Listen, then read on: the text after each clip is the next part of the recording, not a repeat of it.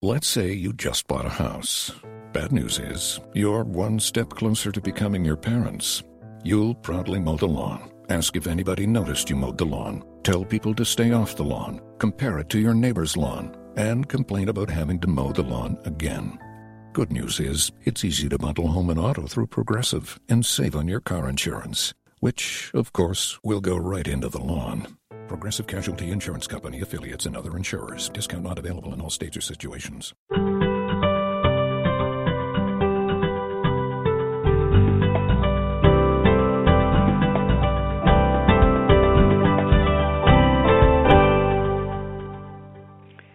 Welcome to Creating a Family.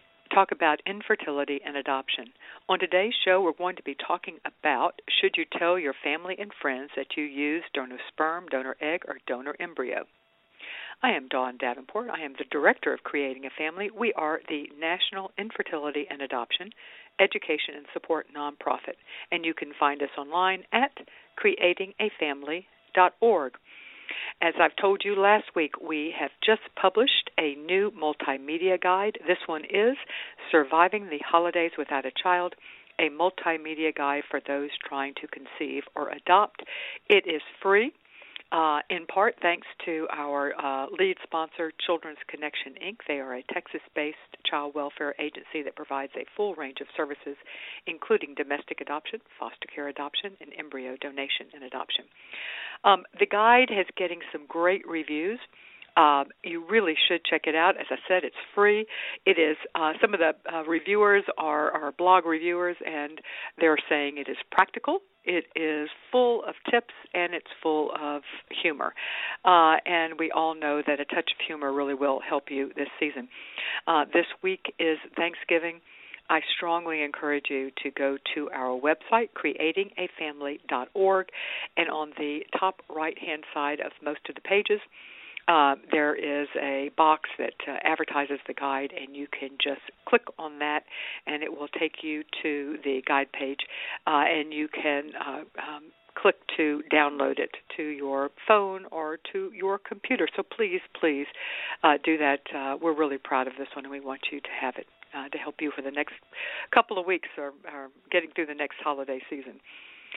Creating a Family is a weekly radio show. We utilize the podcast model. That way you can listen wherever and whenever you want.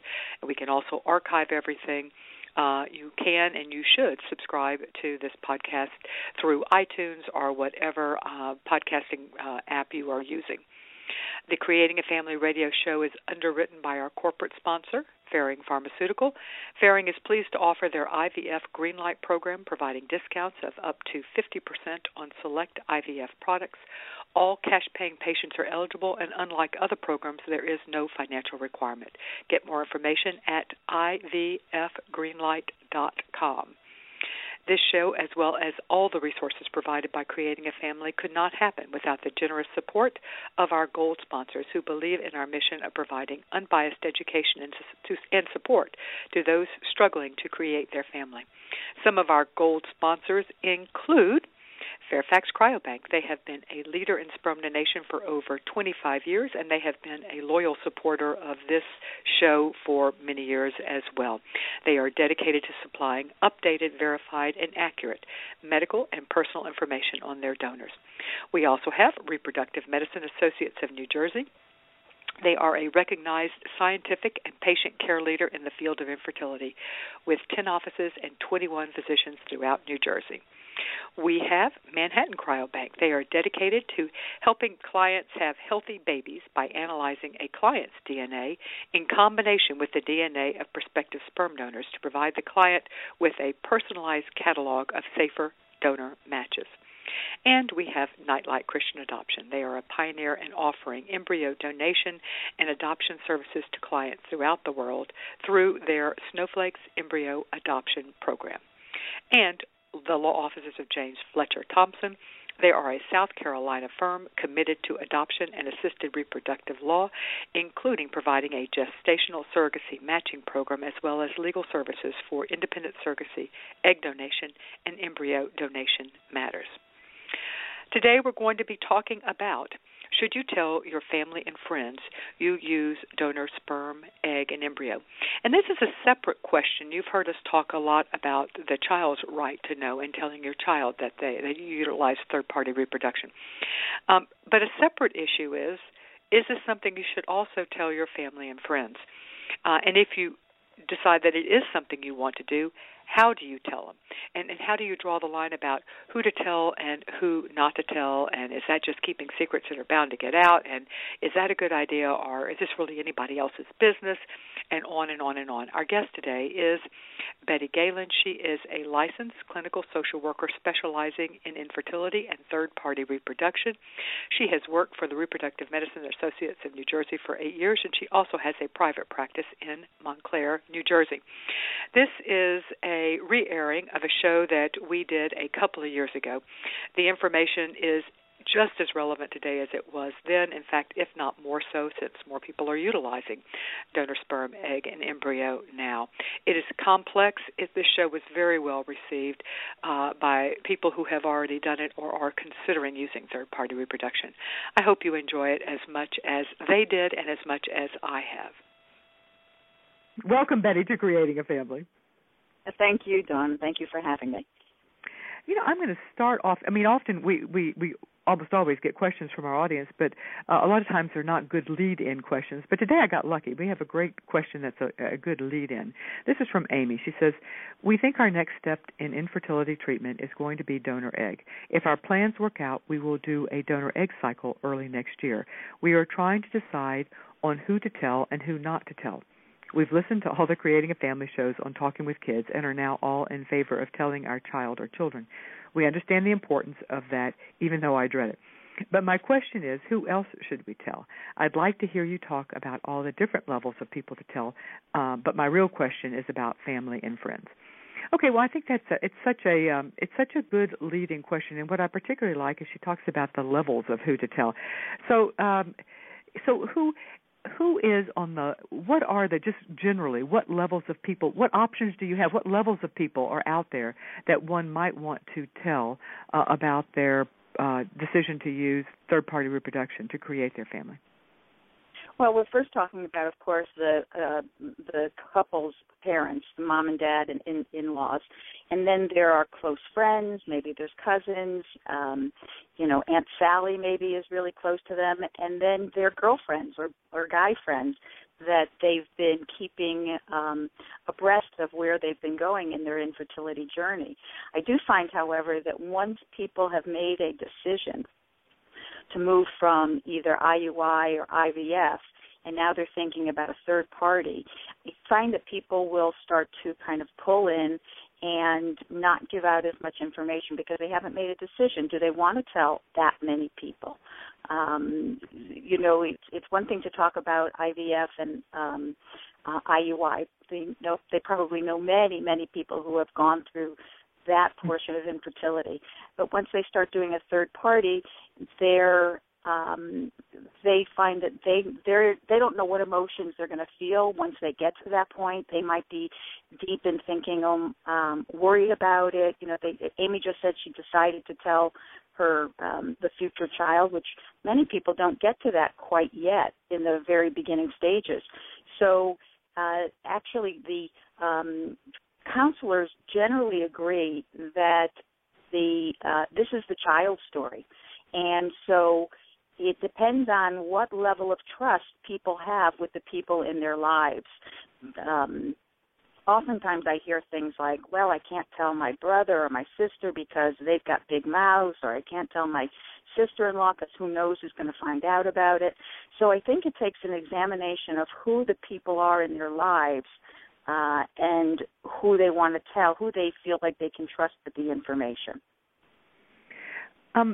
But one of the issues that often comes up is that once you tell one person, it tends to get out anyway. So how do you handle if you tell anyone outside of a very small circle? How do you handle the issue that if you've told your mother-in-law or if you've told your sister, but you haven't told your brother, then you've got a family secret situation going on. No question. Right. No question. So, I mean, let's talk some about that, the notion of telling one person but not another? How do you draw lines, and is it even realistic to think that you can? Well, I think it can be very difficult to draw lines. Sometimes people will, sometimes people when they start out doing IVF or IUI, they need support, and they just really need people to surround them with love and taking care of them. And it's when then it's that switch. Should I tell somebody, a person? Sometimes people do continue to feel, I need to have support. So, yes, it will be a family secret. That's true. And family secrets can be very difficult. So people have to make a decision. Are they going to tell anybody or everybody? And it's a hard decision to make, and it's a very personal decision. That's why I said that most people, if you feel like you can actually go through this process with your husband or wife as your sole support, then keep that information to yourselves until you decide when you're going to tell the child, and if you're going to tell the child, because we don't know if everybody's going to make the decision that Amy made. Although we do suggest we do believe that that's the best way to go. Yeah, that's a topic for another show, and we've done quite a few, I should add, on that. Yes. We've done a lot of topics on that. Why do you find that people are hesitant to tell? Because I think you're exactly right that when people are embarking upon the infertility treatment journey, some people are quite circumspect about telling anybody that, but more people certainly do. Why, when they move to non-genetic parenting, donor egg, sperm, or embryo, do you find that people then start drawing in and are fearful of telling other people? What are they afraid of, I guess, would be maybe the question. Yeah, it's really fear-based, right? They're afraid, number one, if they look into the future, they're afraid that whoever they've told will look at the child differently. They'll say, oh, well, that's not really her child, something like that. And that's very painful, of course, because or his, depending on sperm or egg. The second thing is they're afraid that they'll tell everybody their business, and they don't want everybody to know. So they kind of pull in that way. They think that down the road, they're afraid that somebody might say to the child something completely inappropriate, like, you don't look like so-and-so. You don't do the same things that we do. Something inappropriate to have the child feel somewhat different. Of course, I don't find that that's true, but that is a fear in the beginning.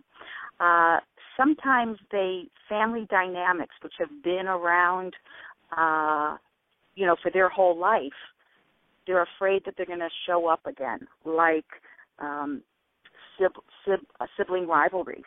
They're afraid to tell a sibling because one's going to go one up on them and say something about, well, I had a baby easily, how come you can? Or it must be hard to have a baby that's not genetically related. Something that would kind of shine a spotlight on what's been happening to them their whole lives. Sibling rivalry of, we have the only real grandchild in the family, something along those lines. Yes, exactly. Yeah. Right. And, and then they worry about, legacy. We could go that route too. Well, if there's money to be inherited, what happens there if it's not the real grandchild, right? So people worry about that. If families have bad communication styles, if they're screaming at each other all the time, if they're not paying attention, if all those kinds of things, people worry about bringing this kind of delicate information into a family that doesn't have boundaries, that screams and yells, that puts people down. It's people who are in an infertility journey are very sensitive, and it doesn't take a lot to get somebody to really kind of shrivel. You could say some really kind of benign things, and it's bad for them. So also letting down parents. For instance, if a man is the last male in the family, and there's a lot of talk in the family about, their genes, and he's unable to produce a genetic child. What kind of shame does he go into, and what he's the fear of what will the family think about that? So, and then you have the parents that are continually disappointed about not being grandparents. right? The grandparents are saying, when are you going to give me a child? When are you going to give me a grandchild? And that can be very difficult for people, because if then they start thinking, well, it's not a genetic child. Will the grandparents love the child the same way? So there's a whole host of reasons why people end up kind of just, turning inward as they face third party. In practice, you're right. I think that these concerns are fear-based, which most of our concerns are, I guess, in life in general. In practice, because you see lots of families both post making a decision and after the child is born, and who have told, do you see that these fears tend to actually materialize, or is it exclusively family dependent? I have not really heard too many stories about the fears staying long term, although I'm sure it does happen. I'm sure there's some families out there that can't get past it. But generally, I think what happens is that people fall in love with the baby. They fall in love with the baby, and they're so happy that the couple finally has a baby that everybody is really excited about it. I've talked to so many people who say, why did I wait? What was I so worried about? It turned out fine. The baby is wonderful. Everybody's accepted the baby. And they end up, people who think that they're worried about bonding in the beginning say, oh, no, I'm not, I have no trouble bonding. So I think it's a lot of fear, that it's fear of the unknown.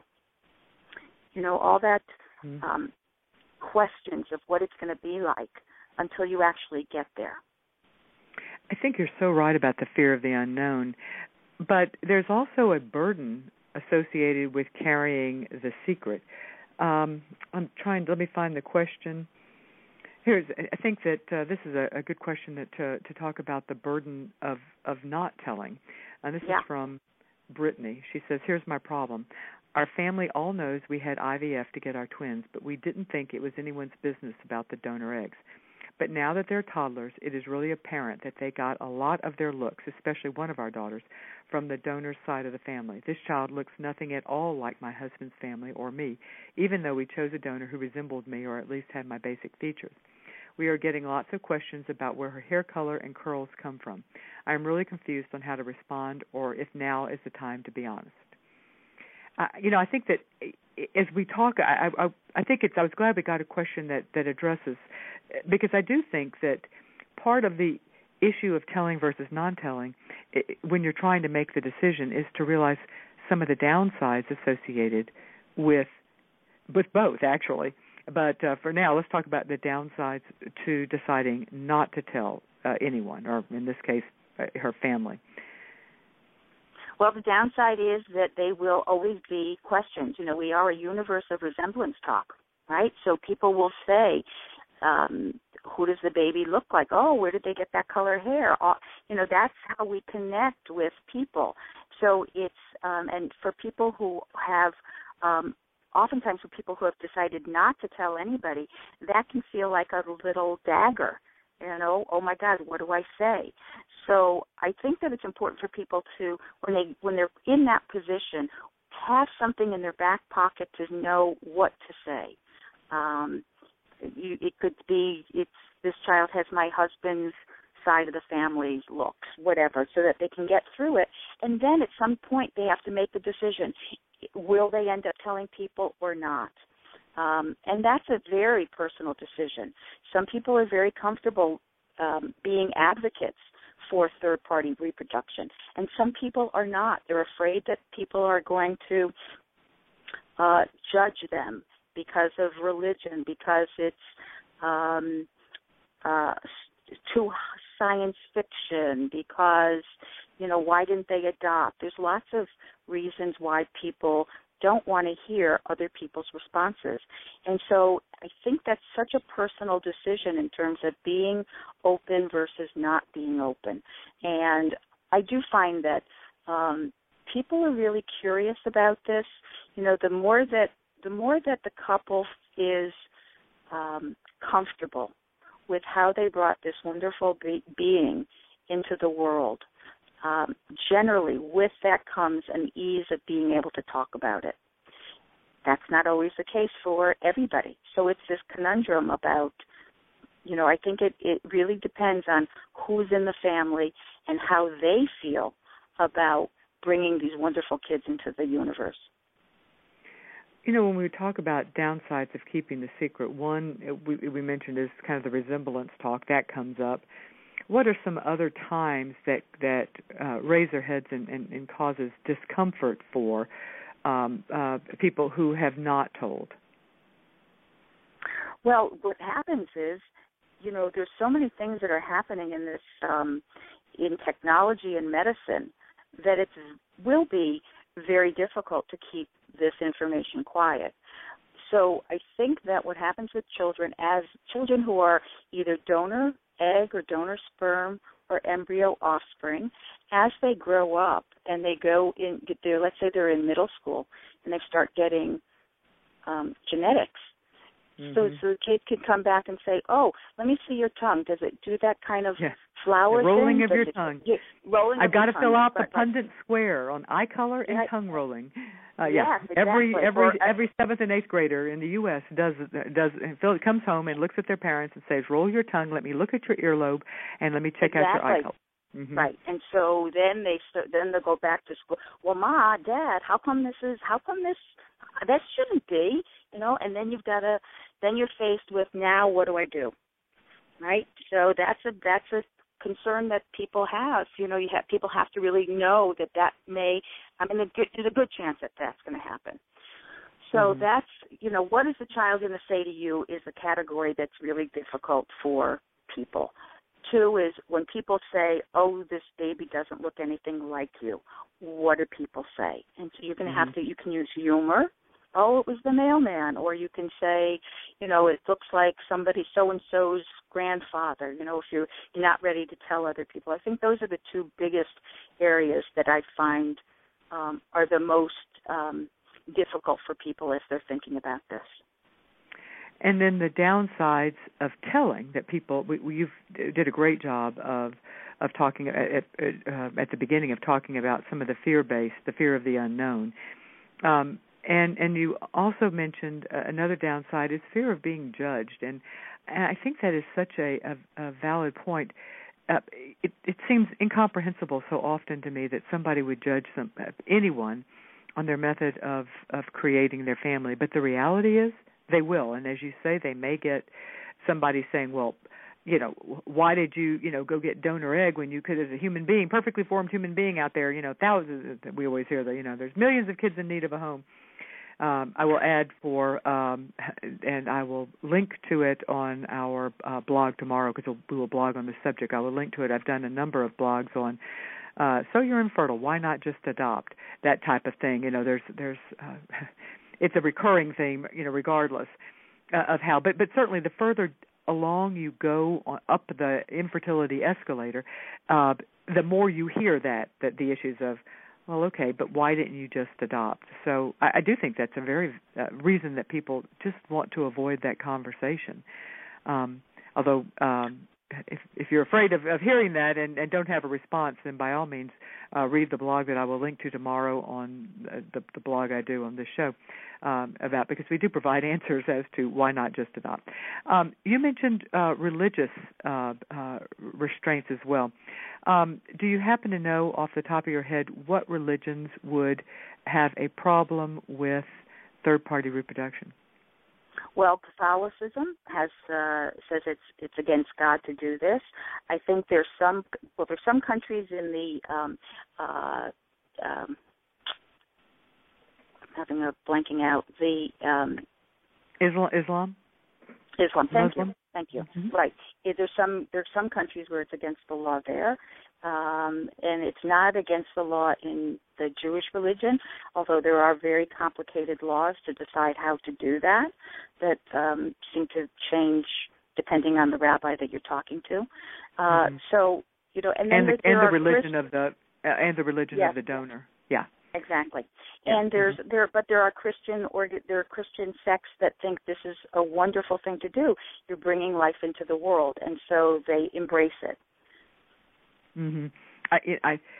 the fear of family, especially when their disapproval is based on their religion, is one of the hardest to get around, I think, because no amount of, especially if the family in question is quite devout, there's no amount of love of the child that's going to overcome the basic feeling that the child was brought into the world based on, for lack of a better word, a sin.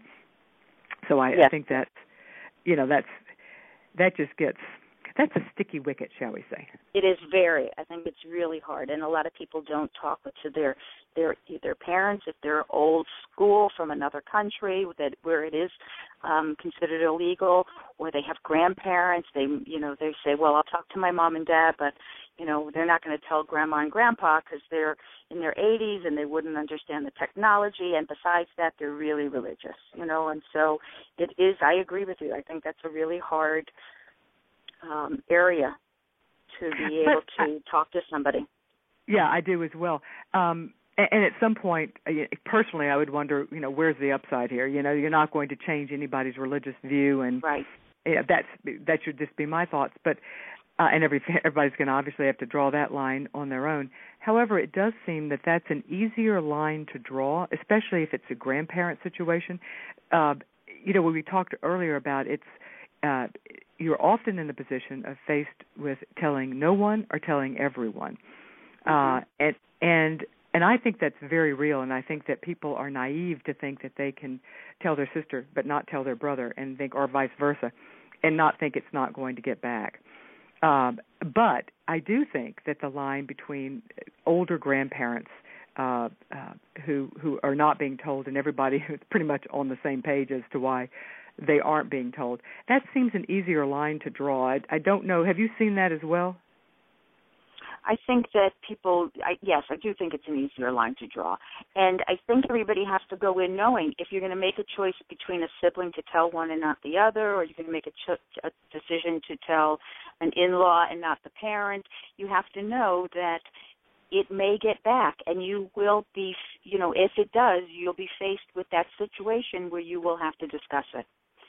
And how comfortable are you, right? Well, or that at that point you have hurt feelings, because if you've chosen not to tell somebody, you've chosen for a reason, and the reason is obvious at that point, because you did not trust them with the information for whatever reason. And that tends to cause hurt feelings, or at least I would think it would. Well, it can cause hurt feelings, but then you have to kind of own that and decide what to do with it. How are you going to mend this hurt? Can you mend it by just sitting down and having a family meeting? Do you have to have a therapist come in and help you? Because, yes, certainly if there's no trust, it's a deeper problem than just about this. It's this and something else that happened in the family of origin growing up, or, some reason why there was no trust. Yeah. If you plan on telling your child, does that influence who else you tell? And I ask that question because of we see this in a lot of areas with children, that we want them to make the distinction between privacy versus secrecy. We want them to know that some information it's nothing to be ashamed of, but it's something that's private. But the reality is some children are neither private nor secret. So how does that impact your decision on who to tell if your expectation is that you will tell the child? Well, I think you have to understand that, children, when they're really young, they are blabbermouths. So they could say anything.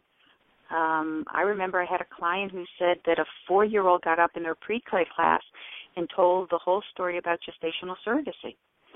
So that child was really excited about how she came into the world and felt like she could share it with other people.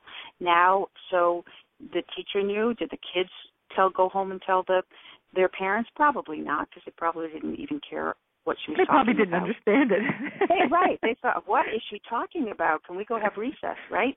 Yeah, exactly. But, yeah. I'm busy picking my nose. I really don't want to hear about it.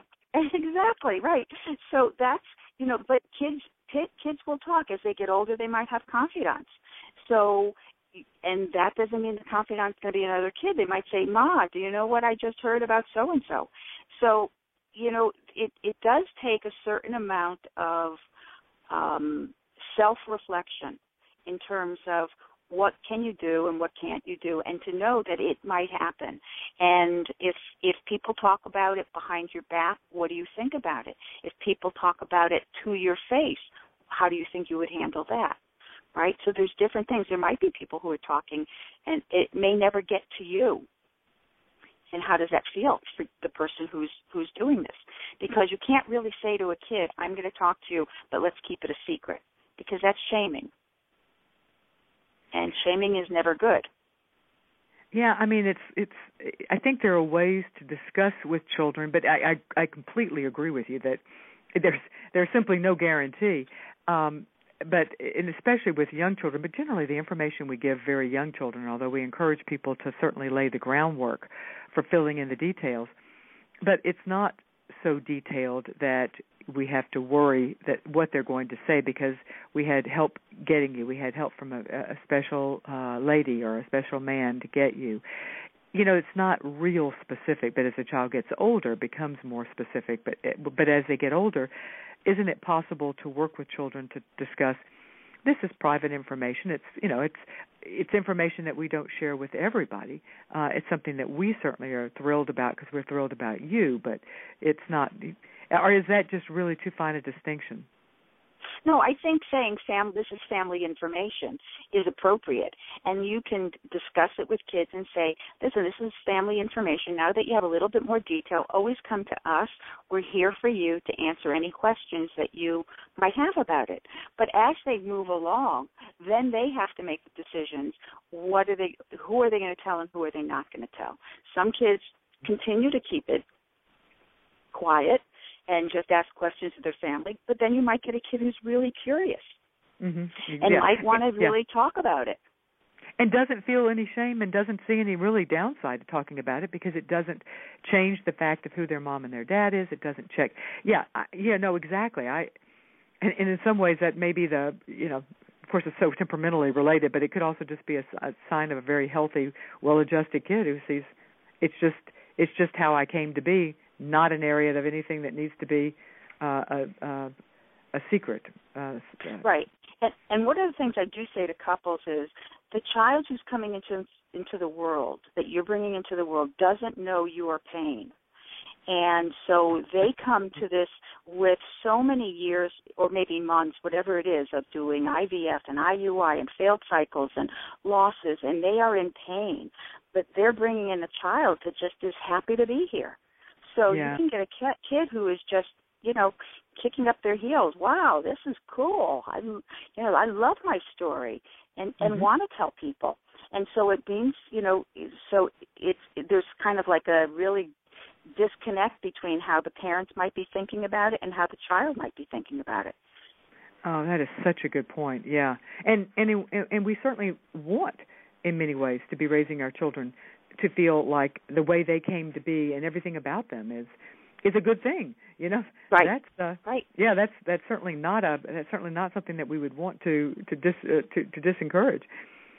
You are listening to Creating a Family. Today we're talking about overcoming reluctance to donor embryo, donor egg, donor sperm in your extended family.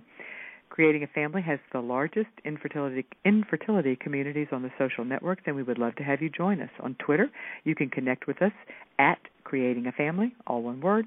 On Facebook, there are 3 ways to connect with us. One, we have, of course, a Creating a Family page. We also have a large, active, and very supportive support group, a Facebook support group, also titled Creating a Family. Or you can connect with me personally, Dawn.Davenport1. To find either the page or the group, you can type in the words Creating a Family in the Facebook search box, and both of them will pop up. You can like the page and join the group. It is a closed group, but if you ask to be admitted, we will certainly do that. I have a very it's a long question, but it was the question that kind of spurred doing the whole show. So I think I'm going to read it completely. It raises a lot of kind of interesting points that I think would be worthy and helpful. So I am going to read the whole thing. She says, I would really appreciate all of your opinions on how to handle a situation with my mother-in-law and father-in-law. They know of hubby's diagnosis of no sperm, and they know a bit about our IVFs. At first, they were quite freaked out with everything, as they are a bit old-fashioned and like to appear as if their lives are perfect and at all times and never discuss issues. We weren't surprised how they initially handled the news in light of that. However, they eventually came around and even having frank discussions with us regarding donor sperm and embryo. Unfortunately, it was short-lived, and they flat out told us that they didn't want to hear anything further. It was best, they said, to keep the details to ourselves, and even suggested that we tell no one, ever. Both my husband and I immediately asked them if they were ashamed of us or our decision, and they adamantly said no, that they just thought it was best if we kept them out of the loop. We were obviously hurt, but we let it go. We figured that if they were saying this, they obviously couldn't handle it, and it's best that we find out now. Over time, however, it's been impossible not to share certain details of our upcoming IVF, as they're planning a huge family vacation. If we have too young of a newborn, we won't be going. We thought it was fair to tell them now so there would be no surprises. I should mention, too, that my mother-in-law has actually asked me on rare occasions how things are going, so we didn't feel like we were breaking some oath by briefly talking about it. Well, now it's gotten to the point that even the slightest hint of our infertility or IVF, they make it blaringly obvious that they don't want to hear it. They literally change the subject or get up and walk away, acting like they're doing something else. So my question is, do we have the right to feel hurt about this? Should we address it, or should we respect their clear wishes and accept the fact that this is how it's going to be? I feel for her. She's in many ways, it feels to me like a no-win situation. Betty, do you have any thoughts on how to handle a situation where somebody that you're obviously close to doesn't want to have anything to do, well, that may be unfair, doesn't want to hear anything about, that would be more accurate, what you're going through? Yeah, I feel for this person. I didn't get her name, but I do feel for her. And I do have a question. I wonder if there is another family member, a sibling, who is either pregnant or just gave birth or has a young child. Because sometimes parents can't bear, they feel like they have to pick one side or the other. They can't be happy for the child that has a newborn, and the other couple, if they're going through infertility, they don't know what to do. So I would love to get a little bit more information on that. So yes, she said, do you have a right to be hurt? Yes, of course you have a right to be hurt. I was thinking, well, right? Yeah, you got a right to be hurt. Yeah, sure you do. So, this is her parent, the in-laws issue, right? That, and I wonder what it is that, why they can't talk about it at all. Is it a religious issue? She did say something about everything has to appear perfect, which I'm really curious about that part of it. What does that mean? Does that mean if they bring a baby in through sperm donation, the family isn't perfect? And I would want to have clarification on that. I wonder, do you think it could have anything to do with talking about sex, even though they're talking about clinical sex or, sex in a reproduction, not sex, not intercourse, but do you think it could have anything to do with that it's just as my mother would have said, this is not tabletop conversation, anything that had to do yeah. this is not appropriate. Thank you very much. Well, I think that's a really good point. I think that, when families go through different transitions, right? As children grow up and they now leave the household, they're transitioning, and the parents become grandparents, and there's some things that parents don't want to hear about their kids, like, nah, don't tell me, right? Can't think about my child having sex, right? Mm-hmm. And let alone all the science that they have to go through. So they may be freaked out just because it's, just like you said, it's not a tabletop conversation. So I think that's a really good point. And, unfortunately, unless there can be unless there's an opening for conversation. I'm afraid they're going to go through this. And it's really, I really feel for her. You know, the only thing I think of is what you mentioned at the beginning, that oftentimes what happens, you can't necessarily bank on it, but what often happens is once the child comes and is there, how the child got here becomes, it fades in importance. Right. I hope that happens in this family. Yeah, you know, I do too. Yeah. You know, I can imagine, you know, that the grandma and the grandpa pick up the baby and they just fall in love and they forget. Right. Well, and here's an interesting case. Here's a case in somebody who wants to be open. I mean, it's kind of the reverse of what we often see, of people who are not sure how open to be. Here's a case of somebody who says there's nothing to be ashamed of. We want to be upfront and open and about it, but they've got a family member who's going, no, you know, as you said, no, don't tell me. Yeah, right. Don't tell me. Yeah. And I guess I'm going back to that statement where she said everything needs to be perfect.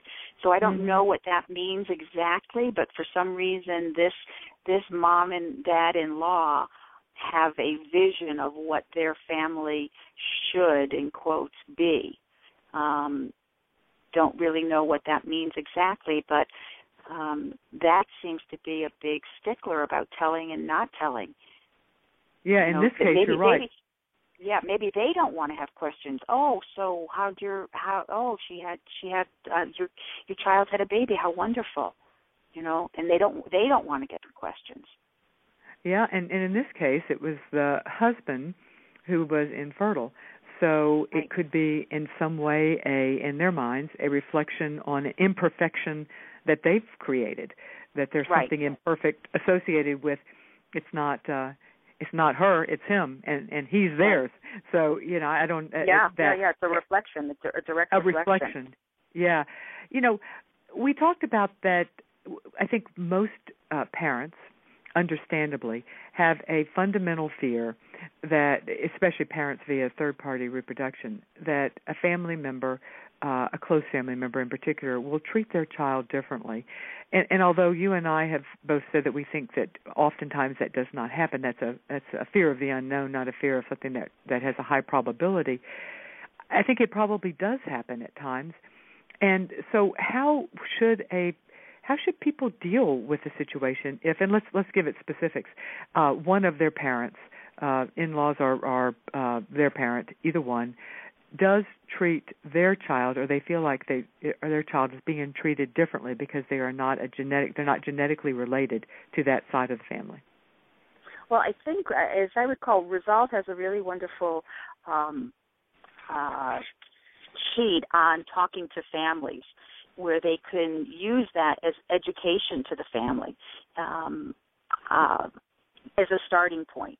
And I think everybody can think about what it is that, you know, what's the difference. This is an example. I always talk to people about do they have dogs or cats, and how much do they love them? And that they can bond with a dog or cat, why wouldn't they be able to bond to a newborn? And I think that holds true for the parents as well. You know, and if they continue not to be able to bond and not be able to separate, there's something going on for them which requires, you know, if you really want to have that family unit, it will require some really deep conversations with them about, listen, Mom, you know, I'm noticing that you're not really treating so-and-so the way you might treat the other grandkids. Can we talk about it? And see what happens. Somebody will have to be brave enough to broach the topic. Not an easy conversation, but one that maybe needs to be had. And then again, always, I think, having a counselor to talk. I often get people, family members calling up wanting a group for me to run on parents of people going through infertility and how to behave. Yeah, so, that would be immensely helpful, I think, sometimes because a knowledgeable but uninvolved third party, especially someone knowledgeable in family dynamics, would be, I think, hugely helpful. As you heard at the beginning, Creating a Family is a nonprofit, and one of the ways we pay our bills is through our wonderful sponsors who believe in our mission of bringing you unbiased, accurate information and supporting you on whatever your path is to achieving parenthood. One way you can help us is by supporting those who support us. At the beginning, you've heard about a few of our gold sponsors. You'll hear about a few more later in the show, but we also have other sponsors as well. So if you're looking for an infertility clinic, an infertility doctor, an infertility attorney, or a therapist, or a sperm bank, egg bank, donor egg or surrogacy agency, or donor embryo agency, please make your first stop the Creating a Family databases on the service provider page of our site. You can search by location, services provided, years in operation, just a whole host of criteria that we think are important when choosing. And when you use our directory, you support those who support us, and we thank you. You know, as we have been talking here, Betty, and I should say today's show was talking about overcoming extended family reluctance to donor egg, donor sperm, and donor embryo, third-party reproduction. As we were talking about this topic, it occurs to me that a lot of it feels like from what you're saying that some of the fundamental work that has to be done is for the couple itself to feel very comfortable with having made this decision. And that, do you see that the decision of telling and where to draw the line, who to tell, what to tell, that becomes easier when the couple itself is more comfortable with what they are doing and the rightness of this decision for them? Oh, 100%. If the couple is still mourning the lack of genetics and how they are making a baby instead of what they thought, how they thought they were going to do it, it makes it very hard to really think about that talking to a child could be a good thing. So it does take some self-awareness and self-growth as you move through the process to really, once you start feeling better about making this. And then ultimately what it is when you have the baby and being so excited to have the baby, which doesn't mean that, every once in a while you'll have thoughts come in your head, which, baby doesn't look like me or it doesn't have my talent. So it can go on past the birth of a baby. But the more that a couple gets comfortable with how the baby came into the world, the easier it is to face all the information, all the possibilities of what people are going to say. People say very hurtful things. People who've never been, had difficulty having babies, say things that are really hurtful that they don't really understand that are hurtful, like just relax, if you weren't so tense, you'd get pregnant, things that are just really silly. Not helpful. not helpful and really not true, right? Infertility is a disease. It's not something that you can just relax and make a baby. Yeah. So, if that were the case, they would have gotten pregnant the first month. I always say, if relaxing, then the first month when you pop the cork of the bottle of wine and lit a few candles, you'd be pregnant. It doesn't work that way. And and going back to family members, some family members just have no idea. They had babies really quickly, everybody in the family, and then all of a sudden the son or the daughter is having this difficult situation, and they feel really so different from the rest of the family. And the fact that people don't really get it just amplifies their isolation and feeling different about it. And so sometimes people have to be educated about what they're going through, and once the couple feels okay, that they feel like they can educate the family member or the mom or dad or whoever it is, and sometimes people are happy to be supportive, they just don't know about it. So education can be really important. I'm so glad you said that, because you are, that's the mission at Creating a Family, is to provide unbiased, medically accurate information and support to the patient community. Right. So that is our mission, and I think you are so right. And I should mention also, let me just throw this out there now, that we do have extensive resources on talking with families and friends about infertility and third-party reproduction. One thought I had, too, going back to the question we got that spurred this whole show, where the in-laws were so obviously and painfully uncomfortable. It occurs to me that there could be some guilt, too, associated with that. What did we do that may have caused that our son to, did he have the mumps? Did I not? I realize that that's likely not the case. But, is there something that we did that could have caused his infertility? I think that parents so often do slip into the guilt mode, and I wonder if that's we don't think about it in much older parents, or in this case, with totally adult children. We kind of think that people are supposed to get past the guilt, but I'm not sure that it works that way. My kids are getting older, and I haven't noticed that I feel less guilty, about things that than when they were, toddlers. So I don't know. Could that be a factor as well? I think you're a parent for life, and so I think you feel guilty. There's certainly, if a child comes in and has a genetic condition, and that's why they're using third party. It's not just. There's many reasons why people have to use a third party. Could be cancer related. It could be, genetic related. It could be that they're older. They're trying to have a baby when they're older. So yes, I do think that people, that's it, and that's about feeling the sorrow of your child. And that's hard. Oh my God, it's very hard. You never want your kids to hurt. Yeah. No. You don't. And I don't think it matters what age your child is. It's so hard to hear their pain and just to be there for their pain and not to try to fix it. And obviously, this infertility is not something that your parents can fix. Right. And so for parents, if we're talking, if there are any parents that are listening, it's about really being, not only respecting the boundaries of the couple, but also trying to keep, just trying to listen to what is going on for the couple, as opposed to telling them what to do. Or, I had a girlfriend, I have a friend whose daughter just did so-and-so and she got pregnant, right? It's, you want to just kind of be sensitive to all their pain and the stress that they're going through. They're trying to have a baby, and they're not choosing to be childless. So just be you want to be supportive, but you don't want to be overbearing. So listening. And then the biggest question is, what can I do? Is there anything you need from me? Is there anything I can do to help you?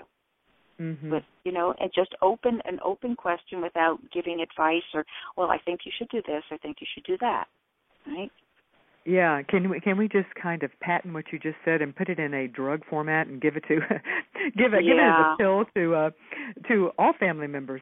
That would be so nice. Yeah, and I really do. Yeah, I do feel for this woman. The last woman that you told us the story about, where the in-laws freaked out.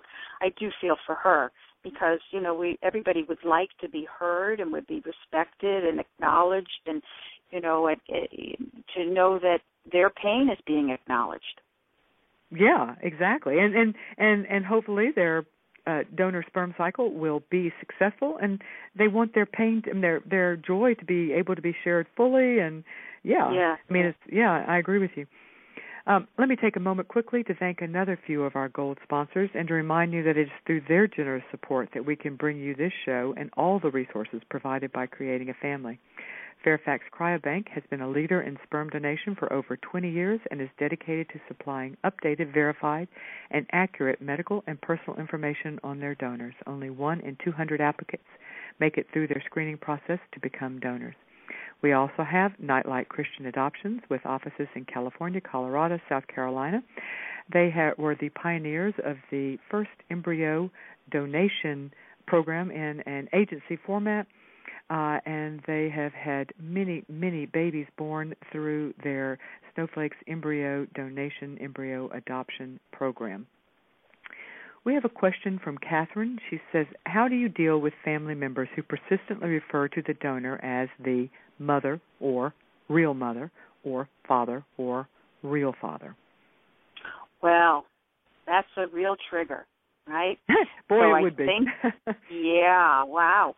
And so I think that's about having a really frank discussion about nurture versus nature. And really explain to them. I mean, I always think of mother and father as really sacred words, right? Because that talks, when you say mother and father, that's a description of a job as well as a level of love. So a donor, again, this is about education. A donor gave a cell to create an embryo and has really, I mean, and people are really thankful for that donation, but the donor's not getting up in the middle of the night and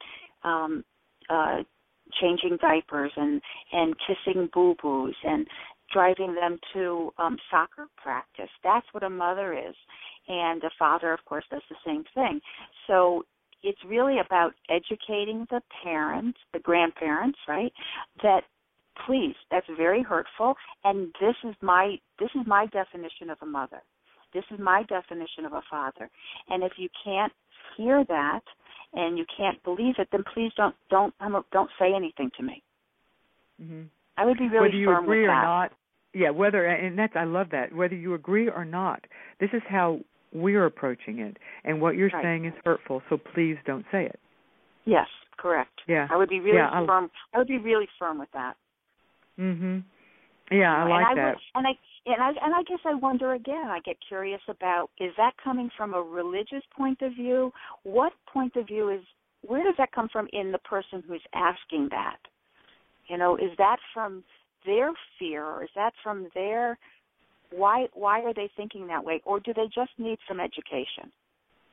You know, and I do think sometimes that we jump. Our feelings are hurt, so we immediately jump to associating that with ill intent, when it could just be ignorance. Yes. And now it's what's hard is if you've explained it before, and they do it again. That's hard, because then you start to question whether is there a poor intent. But I always tell people, and I so believe that we have to assume good intent to begin with, unless proven otherwise. And I think sometimes when our feelings get hurt, we assumed ill intent first, you know, and progress onward from that. So education would be your first approach. And then if there's continued disregard, then a very, very firm discussion that says, I see that you don't agree with me, but I want you to know it hurts my feelings. And I also want you to know that I don't want you to say that in my presence. Or certainly in my child's presence. Yeah. Right. And you know, even when I do a recipient consult at RMA, and the recipient mom or whoever, if it's a donor consult or a sperm consult, if they refer to the donor as the mother, I always correct them to say, no, you're the mother, and their eyes get kind of big, and of course. You know, so even people going through it don't always think about it that way. And then I say, you know, you are the mother in all ways. It's a cell. She donated it, and now you get to take care of this baby. And they are it changes their perspective. I will say we've had the most interesting discussion on a blog that I did last week.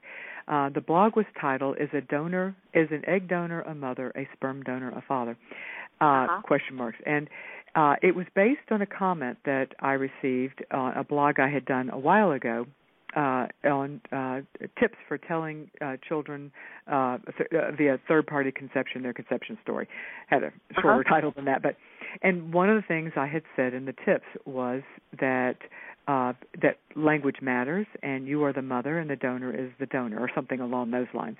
And that when you refer to the person, that the donor, you use the word donor. Well, somebody had commented on it and strongly disagreed with me, and she made a very cogent argument. I mean, it was an interesting. It made me think. So I posted her question, that was her question, that her belief is that regardless of how we want to define it, that a egg donor is in fact is a mother, not the only mother, but a mother. Anyway, so I posted her discussion, her question, her statement, I suppose, and we have had the most fascinating discussion. And I will admit that not everybody agrees with me. But it is. For those people listening, I would strongly recommend it. It's been respectful, it's been interesting, it's been thought-provoking. Mm-hmm. And even though I am not in agreement necessarily with all of it, I do find it to have been fascinating. One very last quick thing that we have time for is that we just got an email from John saying that to be aware of the fact, I don't have time to read the whole thing, but to be aware of the fact that if grandparents do continue to not treat your child fairly, that your ultimate obligation is to protect your child and that you may have to cut them out of your life. He said it a lot longer than that, but the whole point was that if, in fact, your parents don't respect, and I would assume you would agree with that ultimately we have to protect our child. Always. Yes. Yeah, always. Yeah, our mama bear and our papa bear comes out. Yeah, so his point was well taken, even though we hope that is not the ultimate. We hope that both, number one, they'll fall in love with the baby. Number two, is education. They will overcome it. But if they don't, then, in fact, you become the mama bear. So thank you so much, Betty Galen, for being our guest today on Creating a Family.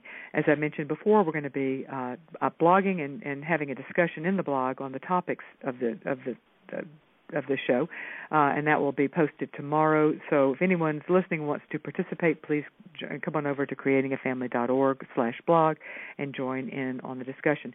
To get more information about Betty, there's, I think, probably two places. I know that the Reproductive Medicine Associates in New Jersey website, you can get information, and that's rmanj.com. Betty, do you have a personal website for your private practice that I can send people to as well? It is. It's www.bettygalen.com. Excellent. And thank you, everyone, so much for joining us today, and I look forward to continuing this discussion with you tomorrow on the blog, and I look forward to seeing you next week. Bye-bye.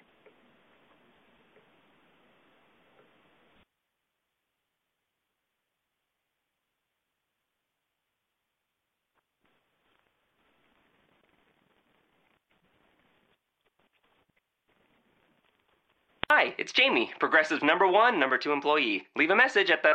Hey, Jamie, it's me, Jamie. This is your daily pep talk. I know it's been rough going ever since people found out about your a cappella group, Mad Harmony, but you will bounce back. I mean, you're the guy always helping people find coverage options with the Name Your Price tool. It should be you giving me the pep talk. Now get out there, hit that high note, and take Mad Harmony all the way to nationals this year! Sorry, it's pitchy. Progressive Casualty Insurance Company and Affiliates. Price and coverage match limited by state law. Hi, it's Jamie, Progressive's Employee of the Month, 2 months in a row. Leave a message at the... Hi, Jamie. It's me, Jamie. I just had a new idea for our song about the Name Your Price tool. So when it's like, tell us what you want to pay, hey, hey, hey, and the trombone goes, blah, blah, blah, and you say, we'll help you find coverage options to fit your budget. Then we just all do finger snaps while a choir goes, statements coming at ya, statements coming at ya. Yes? No? Maybe? Anyway, see you practice tonight. I got new lyrics for the rap break. Progressive Casualty Insurance Company and Affiliates. Price and coverage match limited by state law.